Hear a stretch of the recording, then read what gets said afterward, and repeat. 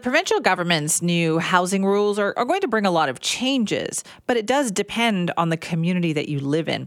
Each city, you see, has the ability to use the rules how they want. And in Kelowna, that means, right now it looks like anyway, an end to most short-term rentals. That's right. In Kelowna, where many people go to vacation, probably stay in a short-term rental, Kelowna has voted to eliminate most of them, including those on Airbnb. So why would they take this step? And aren't they concerned about the impact this could have on tourism?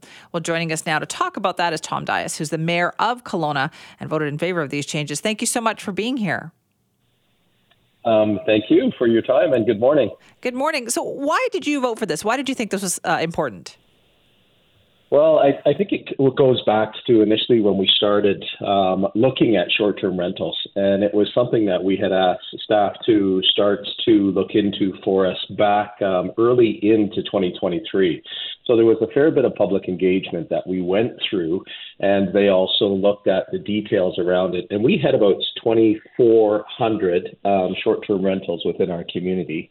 1,100 of them were licensed legal. And so there was a concern with regards to the number of ones that we had in the community and the number of ones that were operating and how they were affecting the neighborhoods of our community.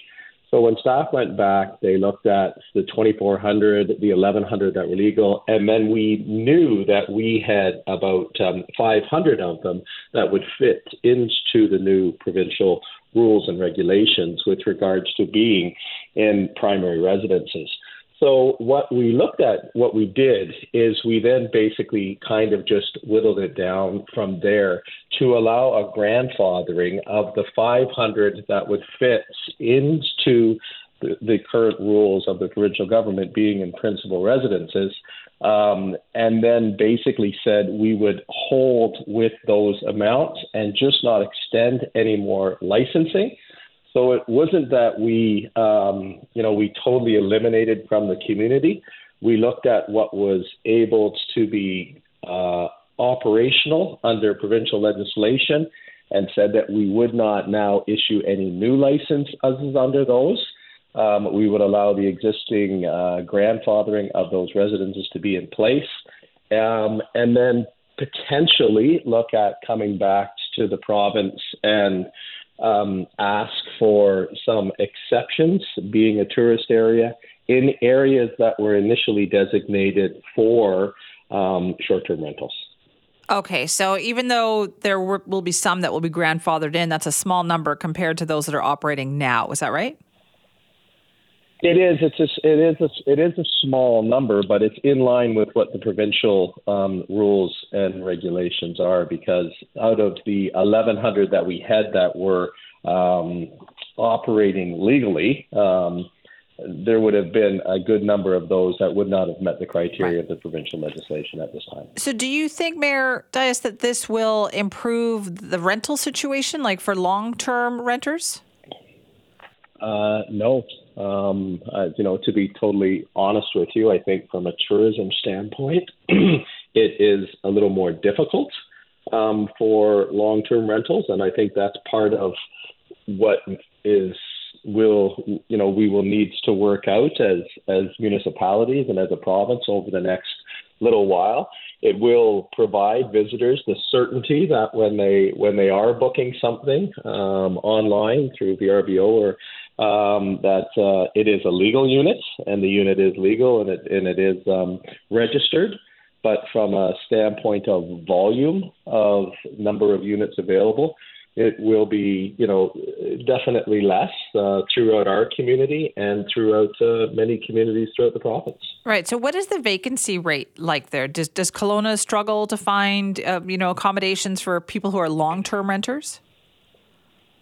That was one of the items that was definitely looked at and put into place why staff came back to us with some of these changes, because there is the availability of long-term rental within our community is very difficult for individuals to find.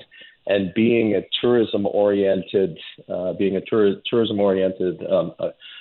city, the other part of it was for the workers who are working within those industries to be able to find accommodation so that the tourism businesses were able to stay open the hours that they needed to stay open. We saw a lot of that happening last summer and through the busier tourism times. So that was one of the steps, making more units available for long-term rental for members of our community was an important part of the decision making. Okay, and do you believe this will make a difference?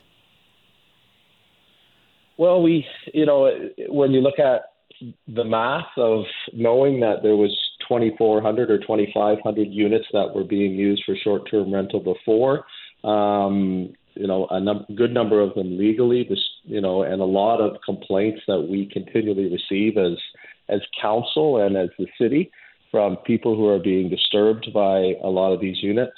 And we're now down to 500. You would assume that definitely there is now the availability of more units for long-term rental. And we are seeing a little bit of that, with staff just looking online and checking units coming up for rental a little bit more. We are seeing a little bit more of that. I think that there'll be a number of scenarios that will potentially work itself out over the next year or next couple of years, and this may be revisited once again on how it looks within our community, and do we potentially go back and open up the opportunity for more licenses to be held in areas that is allowable within the provincial rules. That may take place, but that's going to be a little bit of a process. Right. Okay. So what is enforcement? What's it like right now? And will you have to add to that moving forward? Well, and I mean, that is a great question, because again, that was one of the reasons why we looked at changing, because the amount of time that our bylaw with the city was involved with going to residents that were Airbnbs and individuals who held properties, and a number of them did not even reside within our community. They resided in other communities, but they rented the property out within our community. And so bylaw was going back and forth, and now you're dealing with the people who have rented the property as opposed to the actual owners of the property. So it becomes a little difficult to enforce. The provincial enforcement unit that they are going to establish, I believe sometime into the fall of this year, will definitely, we'll be looking forward to that. But also the fines, with the increase in the fines and what they've gone up to, now being a daily fine of up to $3,000. I think collectively, with all of those items coming into play over the next little while, it will assist with the enforcement on municipalities also, and that everything has to be on the online platform with a registered, license to it, and that they'll be monitoring that. I think a combination of those items will help. Okay, and so you talked about the timeline, the process for this. So what is the timeline? How over which you foresee this happening? Is it over the next year? And in the meantime, does that mean that there's going to be kind of a gray area for some of these to keep operating? There is. I mean, and for us to look at putting in business licenses and the business licenses that we offered to those outside of the 500 to operate until the rules come into effect on May 1st. So, and then that they receive their licenses on a prorated basis until that period of time. And then after that, it would then be effective for just the ones that we have legally allowed to operate within this community. And then for those under exemptions, is there the opportunity for the province to consider and look at? I know we're not the only community. I'm certain there'll be other communities within the Okanagan, and I've heard of communities on the island also looking at requesting some possible exemptions for specific tourism areas. So can they be looked at prior to the summer months? We hope, but there is that definite element of uncertainty. I think this is some of the, as our planning and building department say, these changes are some of the biggest changes they've seen come through in this particular area in quite a while. Oh, thank you for talking to us about it this morning. Thank you for your time. That's Tom Dice, who's the mayor of Kelowna. Big changes coming to short-term rental regulations in that community. They have voted to, dramatically restrict the number of allowable legal short-term rentals versus what they have right now. Now, if you think about that, Kelowna is a vacation destination for people all over Western Canada. That is going to limit kind of the offerings there, but this is a process, as the mayor mentioned, that is going to take some time to sort out to what it means. But in the meantime, what it's going to mean is that there is going to be a reduction in the number of short-term rentals available there in order to help provide more homes and housing for people who work and live in Kelowna too. If you want to weigh in, send me at cknw.com.